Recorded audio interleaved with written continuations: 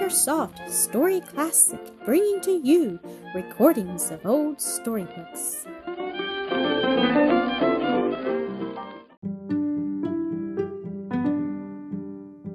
Mildred at Home, Episode 9.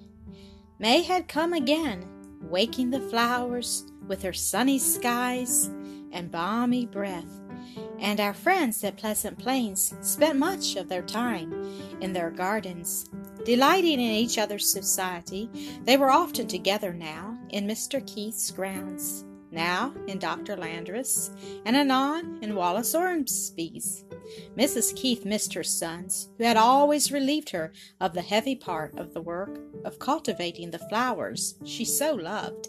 But their place was filled, so far as that was concerned, by a hired gardener, and she found herself better able to endure the absence of Rupert and Don out of doors than in, especially when her daughters and baby grandsons were her companions. Mildred took great pleasure in the laying out and improvement of the comparatively extensive grounds about her new home, and husband, mother, aunt, and sisters entered heartily into her plans, helping with advice and suggestions, sometimes followed, sometimes not, but always appreciated as evidence of their affectionate interests. As for her husband, she and all her doings were altogether perfect in his eyes. She was queen of his small realm, and could do no wrong. She excelled every other woman as wife, mother, and housekeeper. Her taste was beyond criticism, and whatever she desired must be done. He was nearly as great a paragon in her eyes. Zillah was quite as devoted a wife and competent a housekeeper as her older sister, but not so wise and faithful a mother. No child was more comfortably or tastefully clad than hers, or had more tender caresses lavished upon it. She meant also to take proper care of his bodily health, and was quite resolved in the long run to train him up in the way he should go. She wanted him to grow up a good man and a strong and healthy one, but in the meantime was often weakly indulgent to the damage of both his physical and moral natures. The two sisters, taking work and babies along, were spending a sociable afternoon with their mother. The little boys playing about the room met with an occasional mishap. Piercy tripped on the carpet and fell, striking his head against the leg of the table. He burst into a cry, and Annis, running to pick him up, exclaimed, "Oh, the poor little dear! That did hurt him, I know." But Mildred, taking him from her, said in a sprightly tone, "Oh, he's mother's soldier boy. He isn't going to cry for a trifle. But what a blow that table got! Poor table!" She bent down and stroked and patted it pityingly. Piercy stopped crying to echo her words and imitate her action. "Piercy didn't do to her, oh," he went on. "Piercy tis the piece and made it well," suiting the action to the word. Then his mother, having dried his eyes and given him a kiss, he went back to his playing. Zillah had watched the little scene with interest. "Is that the way you do?" she said to Mildred. "Don told me that was your way, and I believe, as he says, it is better than mine." "What is yours?" asked Mildred, resuming the sewing she had dropped on Piercy's fall.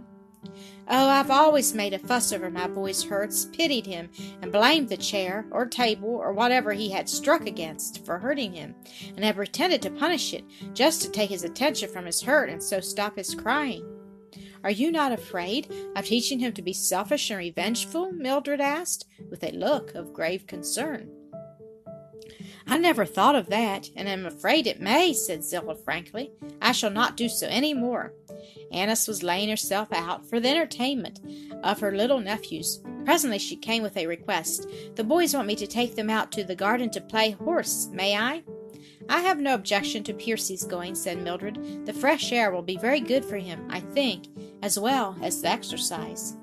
"But I don't want Stuart to go," Zillah said. "He has a bad cold, and ought to be kept in the house. Slip away from him if you can, Annis, for he sees you, and Piercy start out, he'll scream himself sick. Or if not himself, other people," she added with a laugh. "I'll do my best, but you will have to engage his attention for a while," said Annis. "Yes, Stuart, come here. Mamma wants to speak to you." "No, me doing out. Pay horse. Wis Piercy," the child returned, with a scowl and a shake of his little shoulders. Zillah put down her sewing, rose, and went to him. "Come with Mama, Pat," she said in coaxing tones, stooping down to caress and fondle him. "Don't you want to go out to the kitchen and see what Celestia Anna's doing?" "No, me don't. Me's doing outdoors to pay horse with Piercy," shouted the child defiantly, quite seeing through the artifice. Zillah began to grow impatient. "No, you are not," she said peremptorily. "You cannot play out of doors at all today because you have a bad cold, and it would make you sick." I will," screamed the child, stamping his foot at her and clenching his tiny fist. "Ope de door dis minute, naughty mamma. I will do out pay horse." There was something comical in his baby rage, and unfortunately Zillah could not refrain from laughing, though the other ladies looked on in grave concern. Her mirth had not a happy effect upon the little rebel. Bursting from grasp, he ran toward the door, just closing on Annis and Piercy, screaming at the top of his voice, "Let me do with you, Annis! Ope de door!" pounding on it with his little fists, then taking hold of the knob and trying to turn it for himself. "You bad boy, I'm ashamed of you," Zillah said, taking his hand, which he instantly snatched away. "Stop this screaming, or I'll take you home." "No, shan't do home. Me's doing out pay horse with Piercy." "I do believe he's the most persistent child I ever saw, or that ever was made," Zillah exclaimed with angry impatience, apparently addressing the company in general. "I wonder if it would hurt him to go out for a little, while if I wrap him up well. Do you think it would, Mother?" "Perhaps not physically, Zillah," Mrs. Keith answered, with look and tone of grave disapproval, "but morally it certainly would have a very bad effect. You have told him positively that he shall not go out to play today, and if you break your word, how can you expect him ever to esteem his mother a perfectly truthful woman?" "You make a very serious matter of it, Mother," Zillah said, reddening. "It is a very serious thing, my dear daughter," Mrs. Keith answered, in her own sweet, gentle way, and with a look of loving sympathy.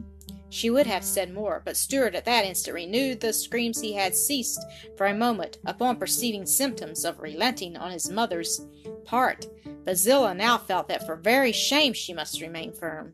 She tried the old plan of coaxing and wheedling, offered picture books, stories, candy, but nothing would do except the forbidden pleasure, and at length, losing all patience, she took him into another room and gave him the punishment Don would have liked to prescribe on a former occasion. Then she cried over him while he sobbed himself to sleep in her arms.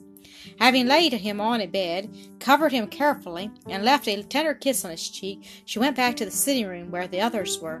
Sitting down by her mother's side, she took up her sewing and tried to go on with it, but her hands trembled and tears dimmed her sight. She dropped the work to wipe them away. "Oh, Mother," she said, in quivering tones, "what shall I do with that child? I can never bring him up right, as you have brought us up all yours." "It is a great work, dear, to train up a child in the way he should go," Mrs. Keith answered in sympathizing tones. "And the wisest of us may well ask, who is sufficient for these things? Yet rejoice and take courage in the assurance that our sufficiency is of God. Do not forget his gracious promise. If any of you lack wisdom, let him ask of God, that giveth to all men liberally, and upbraideth not, and it shall be given him. Whatever success I may have had in bringing up my children aright has been given me in answer to prayer and in fulfillment of that promise." "I love him so dearly I can hardly bear to refuse him anything," sighed Zillah, wiping her eyes and resuming her work. "I hope, daughter, that you love him well enough to give yourself the pain of refusing him hurtful indulgences," was her mother's grave response. "It often requires deeper, truer love to deny than to grant, to punish than to let slip, but a child left to himself bringeth his mother to shame." "Yes, Mother, I know that is Bible truth, and I do not intend to leave mine to himself. I do really earnestly desire to bring him up for God in heaven, faulty as my training has been, I fear, thus far. But he is so young yet, it seems so hard to discipline such a mere baby. I know it does, my dear child. I have not forgotten my own experience, but I assure you, you will spare much suffering to both him and yourself by beginning early the lesson that parental authority is to be respected and prompt and cheerful obedience rendered. Be very gentle with him, giving your directions in the form of requests rather than commands unless it becomes necessary to order him. I think children should be treated with consideration and politeness as well as grown people. It is the best way to teach them to be polite and considerate toward others. It was your way of teaching us, Mother, remarked Mildred with an affectionate, smiling glance into her mother's sweet, placid face. And a very effectual one it has proved in their case, remarked Mrs. Stanhope. I think it has, said Mrs. Keith, then went on, there is another thing, my two daughters, that I wish to impress upon you. It is the paramount importance of always keeping your word with your children. Try not to make hasty promises or threats, which you may regret having to carry out. I need scarcely urge upon you the importance of being always entirely truthful with them, since you know how severely the Scriptures condemn any, even the slightest departure from truth. I should hope not, indeed, Mother, said Zillah. I know I have not always been firm with my boy, have sometimes let him gain his wishes, which I have at first denied, by persistent fretting and crying, and have often, too, coaxed when I ought to have demanded obedience, but I have never tried to secure his obedience by deceiving or telling him what was not true. It is surprising what very lax ideas many persons, yes, even some, who profess to be Christians have in regard to that thing, remarked Miss Stanhope. Shrinking from the exertion of the pain of enforcing obedience by legitimate means, they resort to subterfuge, prevarication, or even downright falsehood. I have heard a mother say to her refractory or crying child, if you don't come into the house now, a big black bear will catch you, or if you don't stop that screaming, a dog will come and bite you. Besides that, they will utter threats they have not the remotest intention of carrying out, a fact which the little ones are not slow to discover and act upon. At this point, this conversation was interrupted by a call from two neighbors. It was of unfashionable length, and the talk ran principally upon housekeeping, children, and servants. One of the callers, an elderly lady, had several little anecdotes to tell of the smart sayings and doings of her grandchildren, one of them so aptly illustrating Miss Stanhope's recent remarks that Mildred and Zillah could not refrain from a furtive exchange of significant glances. This was the narrative that drew them forth. Two of my grandchildren were staying at our house last week. Mary Bronson, my son's daughter, she's 10 years old, and Tommy Lynn, my oldest daughter's child, he's about 5, and has a great notion of being a man.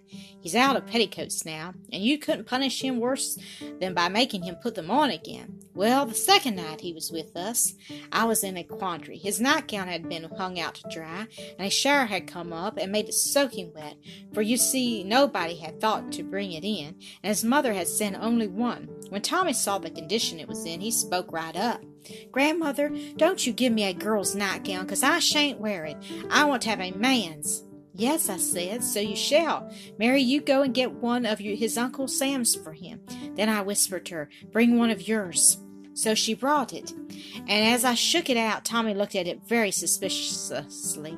Is that a man's, he says. Yes, says I, it's one of your Uncle Sam's. So he let me put it on him, and went off to sleep, as quiet and contented as could be. But do you think it was right? Asked Miss Stanhope in a tone of gentle remonstrance. It was not the truth you told the child. No, acknowledged Mrs. Bronson reluctantly. But what is a body to do? You have to manage children somehow, and if I hadn't deceived him, there'd have been a regular battle. What would you have done in my place? Anything, I hope, rather than tell an untruth to one child and give a lesson in falsehood and deception to the other.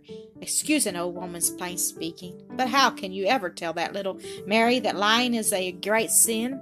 Or how blame her if she at some future day puts your lesson in practice to deceive you, perchance in some matter of vital importance to you or herself? There was silence in the room for some moments, while Mrs. Bronson sat looking extremely uncomfortable. Then she said, with an attempt to speak lightly, You make a very serious matter of it, Miss Stanhope. It is a serious matter, returned Aunt Wealthy, as I am sure you all acknowledge upon thoughtful consideration. I'm sorry to cause you mental disquiet, but faithful are the wounds of a friend. The wise man says, "That is true, and I dare say you are right. I shall think over what you have been saying." Mrs. Bronson returned, rising to take leave. "What do you think of it all?" she asked her companion as they left the house. "I'm afraid the old lady was right, Sarah, though I own I never thought of it in that light before, telling fibs to children to keep them from misbehaving, I mean. I've done it occasionally myself, but I don't think I ever shall again. As she said, how can we expect them to speak the truth if we are not always careful to do it ourselves?" And as Mildred called to her sister, "Please bring Piercy in now. It is growing too late for him to be out." "He doesn't want to come," was the answer. "Can't he stay out a little longer?" "No, the sun is near setting, and the air is growing quite cold," Mildred answered, running down into the garden and taking her little boy by the hand. "Come, son, we must go in now, for Mamma does not want her dear baby to get sick." "No, won't get sick," he asserted in the most positive manner. "Please, Mamma, let Piercy take wee little bit longer." "No, darling, but if it is a good day tomorrow, you shall have a nice long play and a drive in the carriage with Papa and Mamma beside." She was leading him gently on toward the house while she spoke. The child did not resist, but he set up a loud wail. "My little boy must not be naughty," Mildred said, in a gently reproving tone. Still the crying continued, and indeed increased in violence as she led him over the threshold into the hall. There she stopped, and stooping down to take off his outdoor garments. "Piercy," she said firmly, "you must stop this noise at once. Mamma is very sorry her little boy is so naughty. Now be good, and we will go into the parlor to see dear Grandma and the rest, and you may get up on a chair by the window and watch for Grandpa and Papa and Uncle Wallace to come to supper. They'll be coming pretty soon, and then we will have our supper, and after that Piercy shall go to his nice little bed." Being of a pleasant disposition, and having already learned by experience that nothing was ever gained from his mother by fretting, crying, or teasing, the little fellow presently ceased his wailing, allowed her to dry his eyes, gave her a kiss, and promised to be good, and was so for the rest of his stay at his grandfather's. Zillah had watched the little scene with interest, and had not failed to note the fact that Don's report of Mildred's management was correct, that she did not caress and fondle her child while he was misbehaving, but treated him in a way to make it evident to him that his conduct was displeasing to her. At the tea-table there was again an illustration of the difference in the training the two children were receiving. Piercy was given only plain, wholesome food suited to his infant ears. Stuart, refusing to be content with that, was permitted to eat cake, preserves, meat, in fact, everything upon the table to which he chose to take a fancy. "Is that the way you feed your child?" the doctor asked in a tone of surprise, quite unmingled with approval. "Yes," replied Wallace, carelessly. "He eats whatever we do. We let him have anything on the table that he fancies. You don't think it the best plan, I see." "No, unless your object is to make an invalid of him." "I couldn't bear to eat dainties without giving my child a share," exclaimed Zillah, with some heat, "and it never hurts him." "I think you are mistaken there," said the doctor. "That such indulgence does not immediately result in violent illness is no proof that it does no harm. I am afraid you will discover one day, when it is too late, that very serious harm has been done. There is great danger that his digestive organs will give way under the great strain put upon them, and if you do not lose him, you will have him a sufferer for life." Zillah looked startled and alarmed, while Wallace, turning to her, said, "If that's the case, little wife, we must promptly turn over a new leaf with him. I'm afraid Charlie has the right of it. You know how restless Stuart is often at night, and I dare say it's all owing to our foolish habit of indulging him in eating rich and unwholesome food." "I suppose so. I begin to think I am not fit to have a child," Zillah said, half impatiently, half sadly, "for my management so far seems to have been all blunders." "Live and learn, daughter," her father said cheerily. "Don't be disheartened, but set about correcting your mistakes as fast as possible.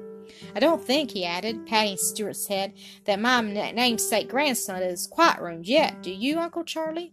"Oh, no, indeed," replied the doctor. "He's a fine little fellow, and I want him to have a chance to continue such, physically as well as otherwise." "It shall not be his father's fault if he doesn't," said Wallace. "Nor his mother's," added Zillah. "Wallace, we would rather live on very plain fare ourselves than have our boy injured with rich living, wouldn't we?" Certainly, but perhaps they need not be the only alternative, he answered with a good-humored smile. I'm sure I don't want to have a battle with him at every meal, she said disconsolately. Perhaps that may be avoided by sending him to his plate before bringing on objectionable dishes, said her husband. Thank you for listening to another episode of AcreSoft Story Classic.